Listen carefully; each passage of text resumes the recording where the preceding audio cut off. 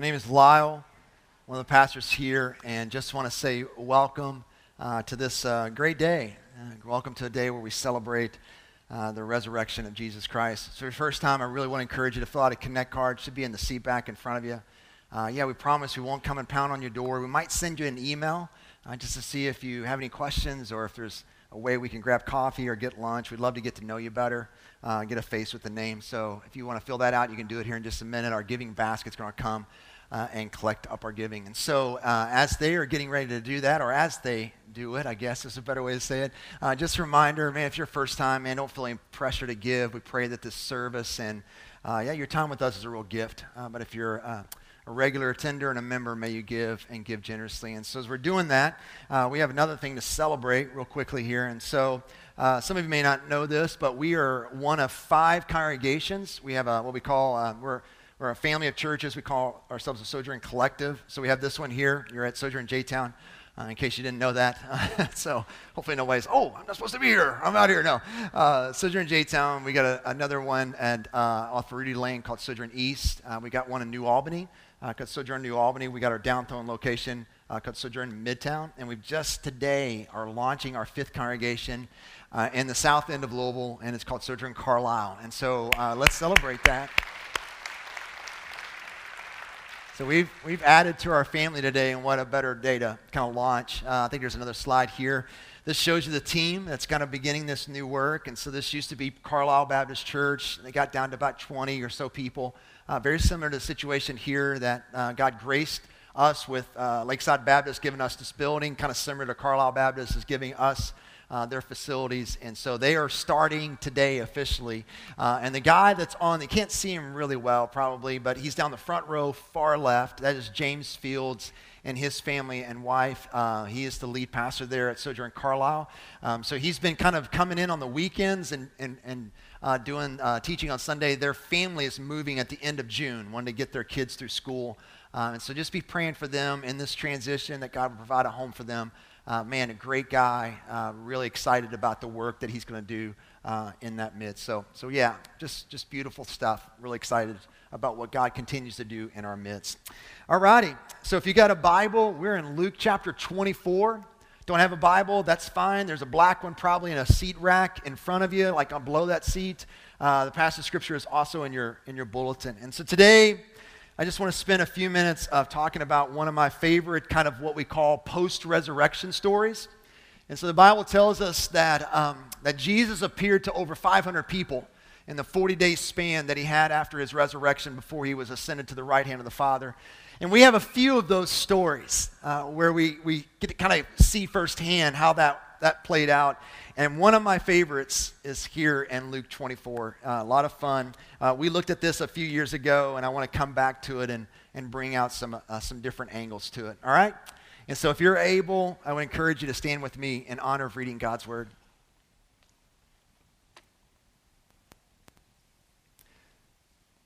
So Luke 24, we'll read the first 3 verses to kind of give us a little bit of the context here. We just read these a few minutes ago at the beginning of our service, but we'll just kind of read them again. And so on the first day of the week, very early in the morning, they came, some ladies that were with Jesus at the crucifixion. They came to the tomb, bringing the spices that they had prepared. And they found the stone rolled away from the tomb. And they went in, but did not find the body of the Lord Jesus. And then if you skip down to verse 13, here's kind of where we're camping out in this narrative. Now that same day, what happened in verses 1 through 3, that same day, 2 of them, referring to his disciples, 2 of them, were on their way to a village called Emmaus, which is about 7 miles from Jerusalem. So together they were discussing everything that had taken place. And while they were discussing and arguing, I love that. That's probably what maybe your Easter dinner is looking forward to, arguing. Jesus himself came near and began to walk along with them. But they were prevented from recognizing him. And then he asked them, "What is this dispute that you're having with each other as you're walking?" And they stopped walking and looked discouraged. The one named Cleopas answered him, "Are you the only visitor in Jerusalem who doesn't know the things that happened there in these days?" So hopefully you feel the irony, all right, saying that to Jesus. Amen? So that's kind of funny. And then look how Jesus responds. What things? He asked them. And so they said to Jesus, I want to kind of emphasize that, the things concerning Jesus of Nazareth, which is, oh, I love it, who was a prophet, powerful in action and speech before God and all the people, and how our chief priests and leaders handed him over to be sentenced to death, and they crucified him. But we were hoping, just kind of sit with that for a second. Try to feel what these two individuals were feeling. But we were hoping that he was the one who was about to redeem Israel. Besides all this, it's the third day since these things happened. And skip down to verse 25. And then Jesus said to them, how foolish and slow you are to believe all the prophets have spoken. Wasn't it necessary for the Messiah to suffer these things and then enter into his glory? Then beginning with Moses and all the prophets, he interpreted for them the things concerning himself in all the scriptures. They came near the village where they were going, and he gave the impression that he was going farther. But they urged him, stay with us, because it's almost evening, and now the day is almost over. So Jesus went to stay with them. And it was as he reclined at the table with them that he took the bread, blessed and broke it, and he gave it to them. And then their eyes were open, and they recognized him. But he disappeared from their sight. Pop! He's gone. Like, wouldn't that be kind of amazing to see that? And then their verse 32, and they said to each other, weren't our hearts burning within us while he was talking with us on the road and explaining scriptures to us? This is the word of the Lord. Let's pray together.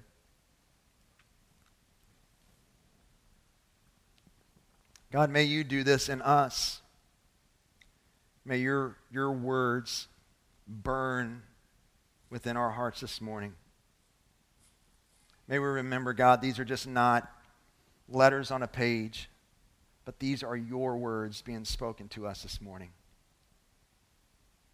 We ask these things in Jesus' name. Amen. You may be seated.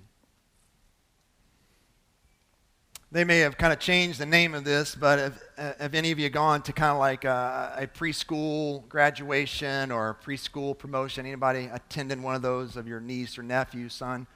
You can be a little more proud and raise that up. Okay, yeah, good deal. All right.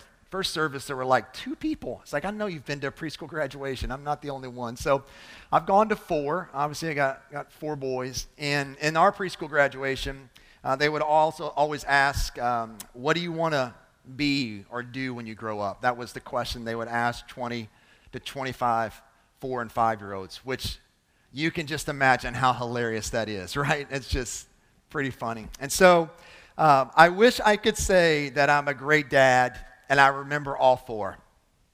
I'm batting 500. I remember 2, right? So that's pretty good in baseball. Amen. That's what I'm camping on today. Maybe not good in the dad category, but here's the 2 that I remember from my boys and what they said when asked that question. One of them said they wanted to be a race car driver, which this is kind of funny for me because we hardly ever watch NASCAR. I'm not even sure where this is from. Not that I'm against NASCAR, I like it, but we just didn't watch it that much. But one of them wanted to be a race car driver. Another one said, and I still feel like one of our 4 still kind of has these aspirations, wants to be a comedian. And I think he's really trying hard to keep that up, being a comedian. So, but I say that to just ask you the same question. What about you? What were your dreams? What were your desires? What did you hope to become when you were a kid? We grow up with aspirations and desires and wants. We want to be an astronaut. We want to be professional athletes, doctors, rock stars, actresses, models, comedians, right? I wanted to be a police officer. That was my desire growing up. But if we're honest, very few of us ever live up to what we hoped for when we were kids. Most of us became bankers, welders, accountants, mechanics, engineers, salesmen, waitresses, baristas, teachers, pastors. It was not on my radar. Not what I dreamed of and what I hoped for. And I'm not trying to say that these are not honorable and admirable professions here. I'm just trying to make a point. It was probably not what you were dreaming of being. Life just never seems to go how we want it. We're perpetually let down day after day and year after year. Instead of promotion, you get laid off. Instead of getting in that school that you wanted to get into, you got a denial letter. Instead of going on vacation, you got to work overtime. The car needs new tires. The house needs a new roof. Marriage turned out to be way more difficult than you ever imagined. Can I get one? Amen, maybe, right? Maybe you're here and you thought you would be married by now. You weren't able to have the kids that you hoped for, and the kids that you did have didn't turn out the way that you may have hoped they would. But maybe you're here, all right, and you're kind of the anomaly maybe, that maybe you're here and everything's working for you, right? What you dreamed of being, you became. You know, all your desires are like, it's just clicking. You're like running all cylinders, right? There may be some of you here, and I'm glad you're here, but boy, you are an anomaly maybe. I don't know, maybe not, but I kind of feel like maybe you are. But here's what I would say to that. Even if life is clicking on all 4 cylinders or 6 cylinders or whatever kind of engine you love in a car, I would say there's still a disconnect. If we would just stop and reflect, I think we would still feel a real disconnect, a restlessness within our own souls. I think our lives are caught in this constant tension of deep longings. Like there's something in us that wants more than what this life offers. And so we go after something. We think this is it. This will fulfill my deep longings. And we may arrive there, and usually what happens is followed by deep disappointment. And we're kind of always in this tension in life. These deep longings, I think this is it. We may get it, and then it never fulfills what we think it's going to be. These deep longings and deep disappointments. And what happens because of this is that I would say is that we're afraid to hope.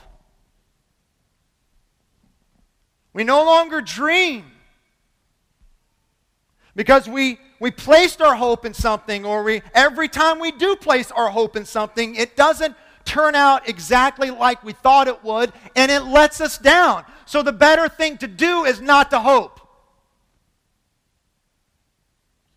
And we become cynical and jaded. I mean, think about this, and I've probably shared this before, and I'm just trusting you're forgetting things that I say just like I forget what I say. Amen? Right? So I can't even remember what I talked about last week. I mean, I just talked Friday, and I think I could piece that together. I don't know.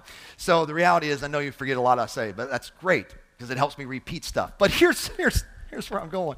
Let's say you would go home today, and maybe you're driving down Blankenbaker or somewhere in Louisville, and you run by, drive by a car lot, and there's a guy out there flipping the sign, not anything else, but the sign, right?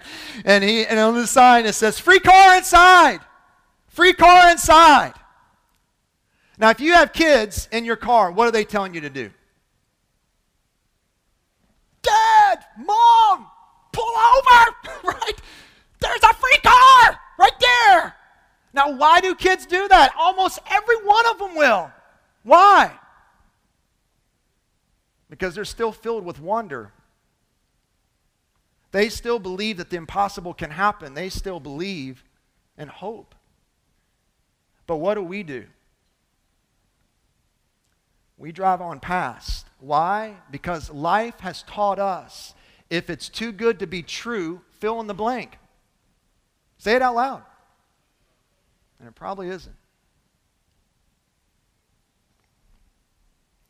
We become jaded.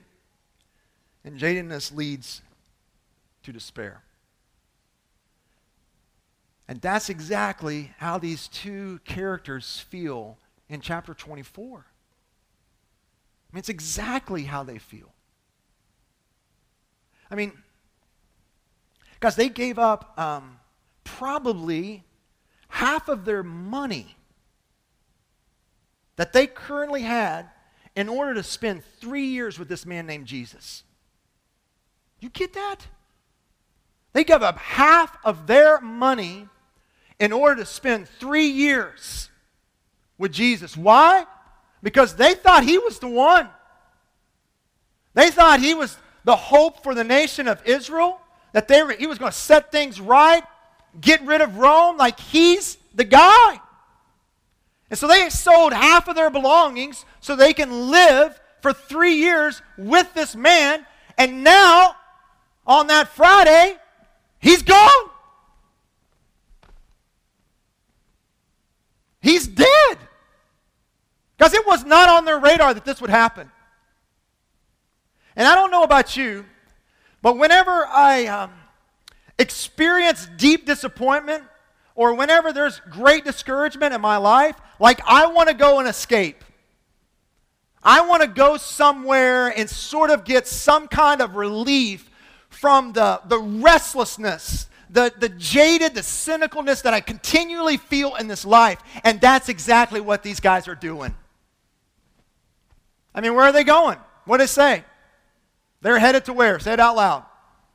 And if you forgot, which is okay, amen? Right there it is. They're headed to a village called Emmaus, which is about 7 miles from Jerusalem.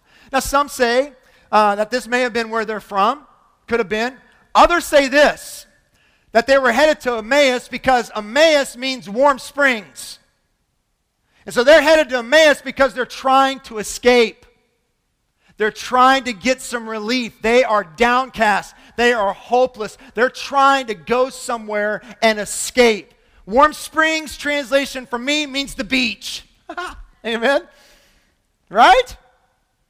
When life is not working out like I thought it would, Florida sounds really awesome. Look, every single one of us in this room have Emmaus's in our lives. We have places we go to slip away from the disappointments of life.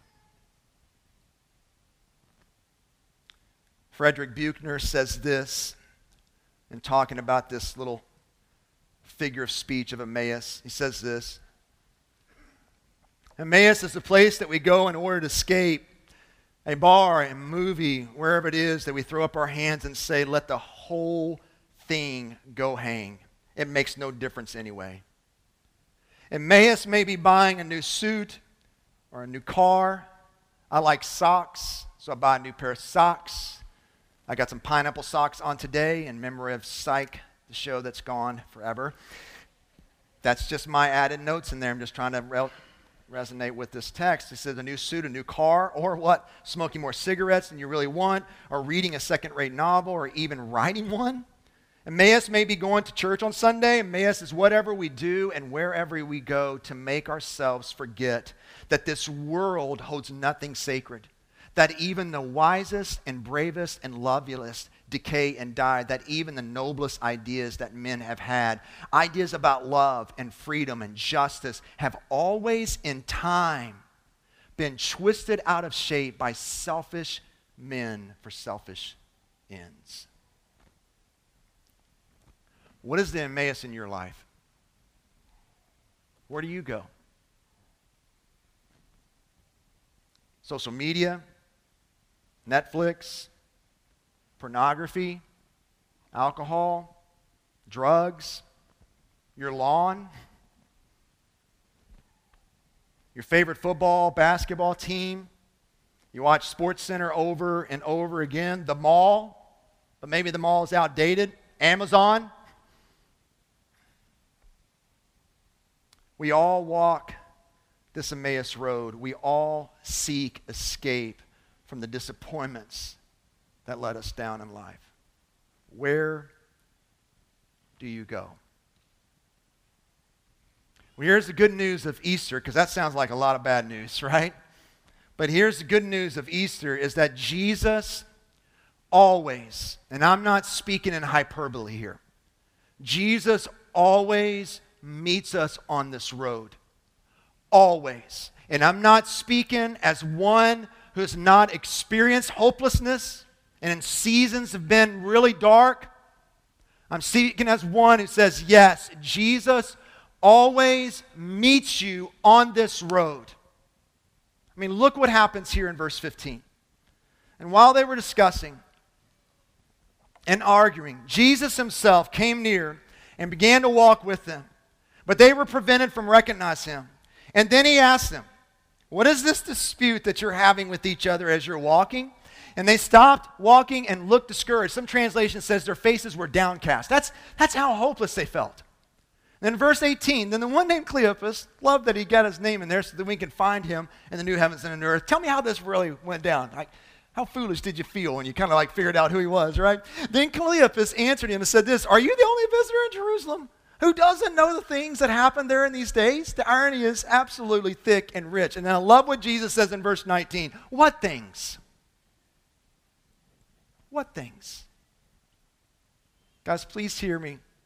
First of all, Jesus always meets us where we are, and he continually does so. And I would even say that he most meets us in those moments of frustration, broken dreams, disappointments, hopelessness, and even in seasons when you're shaking your fist at God. Jesus always meets you there. Our God is not a God that passively sits back and just waits on you to make the first move. No, that's not the God that's being revealed to us through the scriptures here. When you read the book of any of the Gospels and you see who Jesus is, who's God in the flesh, he's not one just sitting back, wringing his hands and waiting for you to make your first move. He is always seeking you out. He is always making the first move. He is always coming to you. Listen to me, always shows up when you are in a season of disappointment, discouragement, and he continues to do so. And I love this. His presence is not a condemning presence. It's not. Some of us in this room have this mindset that God is perpetually disappointed in you. That if there's a facial expression of God, it's always kind of angry. That you never can live up, you never, oh, here you come, same thing, talking to me, oh my gosh, get your act together, oh, you can't show up to church. You have this mindset, he's always frustrated with you. That is not the God of the Bible. He doesn't come to you with the presence of condemnation. He comes to you with the presence of curiosity. That's what he does for these guys. I mean, can we not say, if there's any person in the world that should be frustrated right now, it's Jesus, right? I mean, he spent 3 years with these guys. 3 years. And over and over and over, he said this in plain language. This wasn't in a riddle. It wasn't in a parable. He sat them down and said, look, I'm going to die. Do you understand what that means? I am going to die. They're going to betray me. They're going to beat me. They're going to hang me on a cross. I'm going to die. And in 3 days, I'm going to rise again. And every time, what is he talking about? I have no idea. That just can't be. I have no idea what you're talking about. He's speaking in some kind of tongue, right? It has to be what's going on here, right? No. If there's any person that should be frustrated here, is Jesus. But that's not his presence. He comes to them with curiosity. What things? And that's how he comes to you this morning. No matter where you are in life. You may be in a season where you're deeply disappointed with God because God didn't show up the way you think God should have showed up. Guess what? God's not back there looking like this. He's not back there going like that. He's coming to you. He's curious. Talk to me. What's going on? What things?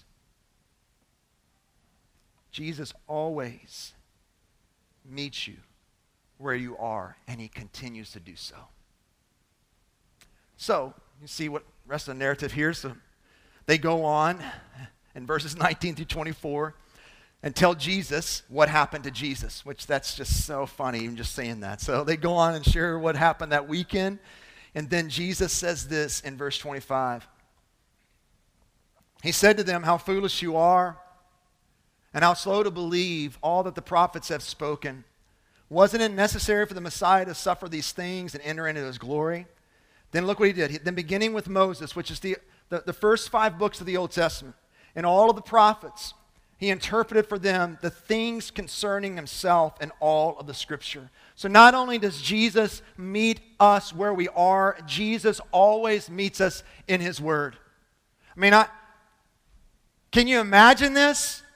Can you imagine having a Bible study with the guy who wrote the Bible? Isn't that great?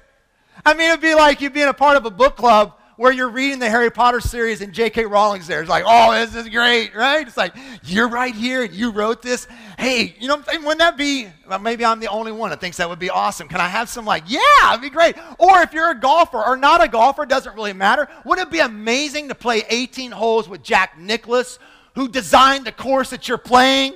Like, that would be awesome. Like, he would tell you every reason why he put a tree, a bunker, the flag, whatever. You know what I'm saying? That would just be so. That's exactly what's happening here.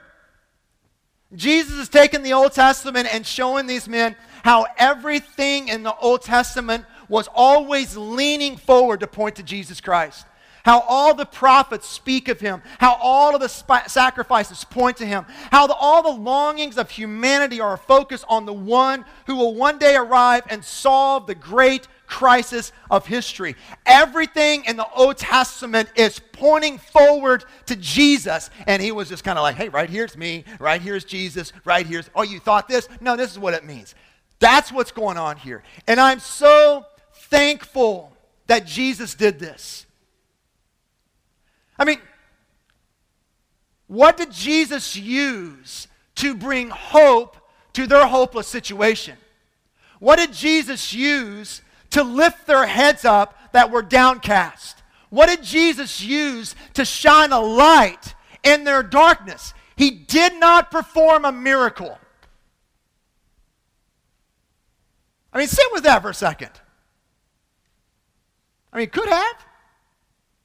I mean, he could have, watch me levitate, right?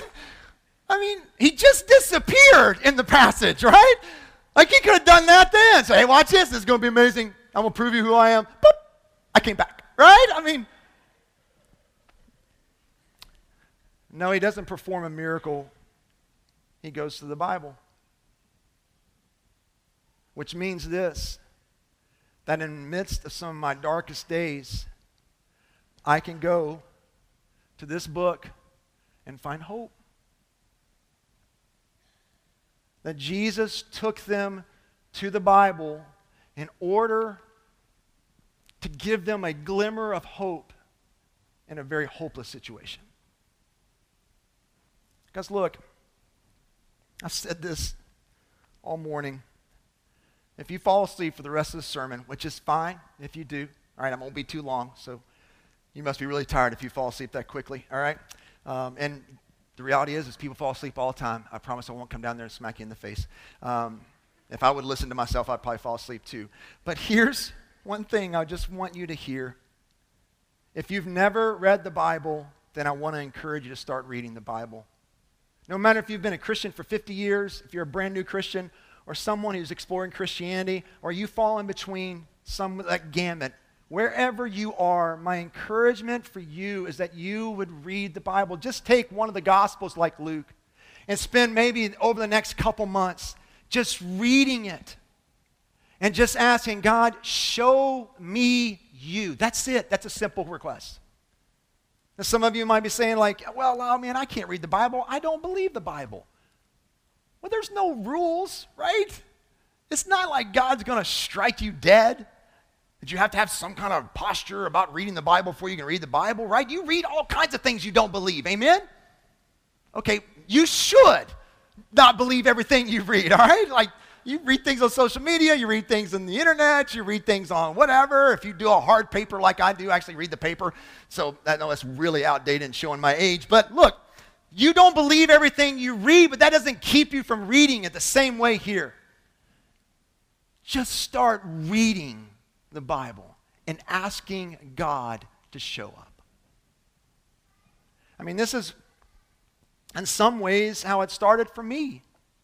I mean, God saved me when I was young. I was 7 years old, gave me an understanding of what sin was, even as a 7-year-old, and put my faith and trust in Christ at that time. But from 7 to like mid-20s, you know, my relationship with God was more like transactional. I don't know if you know what I'm talking about. It's more like, hey, God, help me out of this situation, right? Thank you for helping me out of this situation. Hey, rescue me from these bad decisions I made here. Oh, thanks for doing away with the consequences or whatever. But beyond that, it was nothing more. It was just, I was just living life. I kind of had my fire insurance, so to speak, so that when I die, I knew where I was going. But there was no real relationship at all. And then God providentially had me move to a little bitty town after I graduated college called Vincent, Ohio. And I became a part-time youth minister, which is crazy. When I think about that, I can't believe this church hired me because I didn't know beans, man. But I was a part-time youth guy at this small little church, Lighthouse Baptist Church. And so I moved up there. You've heard this story. You know, I moved up there to get Kathy. God had a whole different story of what he was going to do. And so my dream, part of my dream when I was back in this day, I wanted to coach basketball. It's what I wanted to do. I wanted to coach high school basketball. And so I sought after a guy that was I heard he was a Christian. He was a head coach for Marietta College there, a little town just up the road from where I lived. And I came to him and said, hey, I want to learn how to coach basketball. Can I be a volunteer assistant? And so sure enough, I was a volunteer assistant at Marietta College trying to learn how to coach basketball. And in that year, because he got fired at the end of the season, I feel so bad for him. Like he had a couple years, but that year he got fired. Wasn't because of me, but moving on here. I had a plan of learning how to coach basketball. God had a plan to use George Freebesizer in my life to teach me how to read the Bible. And it was in that relationship that I began to see what a relationship with God looks like and how this book can be the pathway to that relationship. I'm forever indebted to the investment, even of a year, that George Freebesizer had in my life. Look, God meets us in his word. So sit down, read it, and ask God to show up. If I'm wrong and God doesn't show up, then you spend a few hours reading the best-selling book of all time. But if I'm right, you will meet the God who made you, who sustains you right now, who loves you deeply, and you will find life. So not only does Jesus meet you where you are, no matter where you are on that road, and he continually does so, he also meets us in his word. And then lastly, and I'm done after this, Jesus often meets us in ordinary ways. I mean, look at this. Look, I find this amazing. Verse 28, look what he says. So they came near the village where they were going, and he gave the impression that he was going farther. I love how the Bible brings humor. I mean, I just do. I don't even know what this looks like. Did he just speed up? You know what I'm saying? Like, I'm out of here, right? You know, I love that little part where, thanks for like 2 people laughing. But I know that little part where he comes to Mary, post-resurrection, another scene where Mary thinks he's a gardener, right? I don't know what Jesus is doing, if he's playing in the weeds or whatever, but something he was doing to make him feel like he was a gardener. So he gave the impression, I don't know if he sped up or, see you later. I don't know what he did, but he thought they was going further. But verse 29, look what he says here. But they urged him, stay with us, because it's almost evening, and now the day is almost over. So Jesus went in to stay with them, and look what happens here in verse 30. It was as he reclined at the table with them that he took the bread, he blessed and broke it, and he gave it to them. And verse 31, then their eyes were opened, and they recognized him, but he disappeared from their sight. One of the striking things of this passage that I see is not the extraordinariness of it. Yes, the resurrection of Jesus is enormously extraordinary. But what is striking about this chapter is that extraordinary miracle of Jesus being raised from the dead, alive, living, breathing, walking with them, talking to them. This extraordinary miracle is revealed through the ordinariness of life. At what point did these two guys see who Jesus was? When he broke the bread. Yes, there are multiple layers of meaning of what's going on here, but I'm just wanting to state the most obvious. The time when they recognized who Jesus was when they sat down and had a meal. Something they do every single day, an ordinary meal. This wasn't like an amazing meal. This wasn't like, oh my gosh, you brought in the big lamb. No, this is just a normal meal, like spaghetti for us. Amen, right? That's just pretty normal, unless you go somewhere upscale, but it's pretty normal in my home. But look, this is when Jesus shows himself while they're eating dinner, an ordinary meal, and they recognize him. I love how Darrell Bach talks about this in his commentary on Luke. Listen to what he says here. The table was a place where Jesus was heard and where his presence came across most intimately. This fact suggests that Jesus, look what he says here, reveals himself in the midst of the basic moments of life. In the midst of the basic moments of life. He is at home in the midst of everyday activity. I don't know. If you're anything like me, there have been times in my life where I kind of do this bartering with God. You know what I'm talking about? Where, God, if you show up like this, if you change this, if you do this miracle, then I'm in. I'll trust you. I'm all the way in. If you show me something extraordinary, God, I'm in.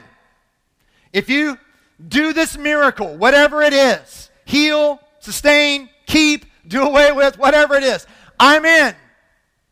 And I'm not saying that God doesn't do that, nor am I saying that God can't do that. I'm just saying that usually that's not how God works. God works primarily through the ordinary means of life. Everyday kind of life, God is showing up in powerful ways.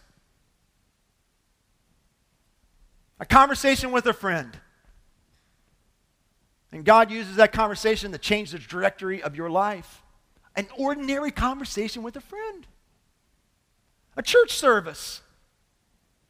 I guess the men and women that are on this stage, we're ordinary people. We are nothing extraordinary.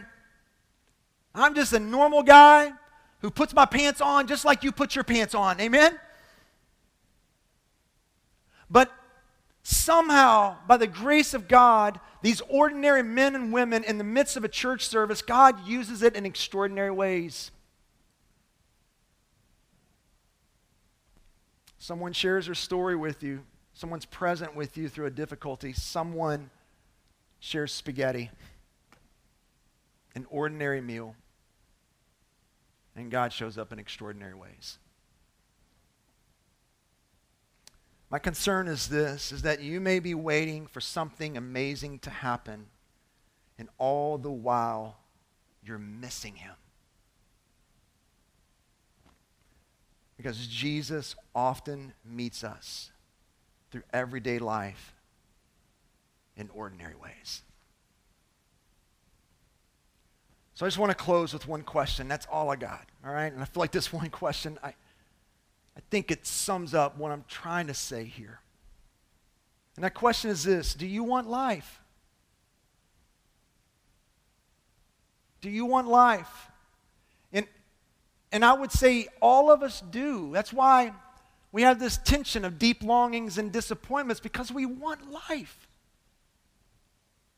Do you want a life that can carry you through suffering and loss and pain and shattered dreams? Do you want a life that will not leave you dissatisfied, disappointed, or in a sea of regrets? The source of that life is not in any possessions. I mean, you can continue to try to accumulate them. You can. That kind of life is not found in any kind of position that you can have in your company, in your work, wherever it is.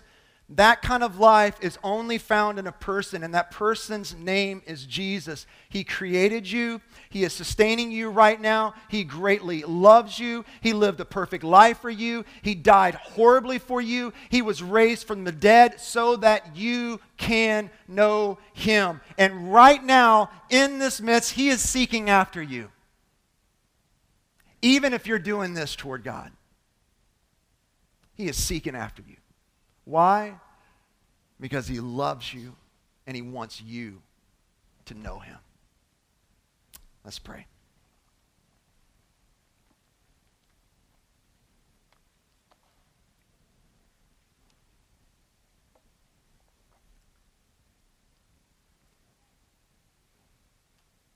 God, we're so thankful that You are not a God who is passive. The plan to send Your Son, Jesus, was not our plan. It was not our making. It was Yours. And we give thanks that You chose to go and seek and save a lost humanity. Thank You. In Christ's name we pray. Amen.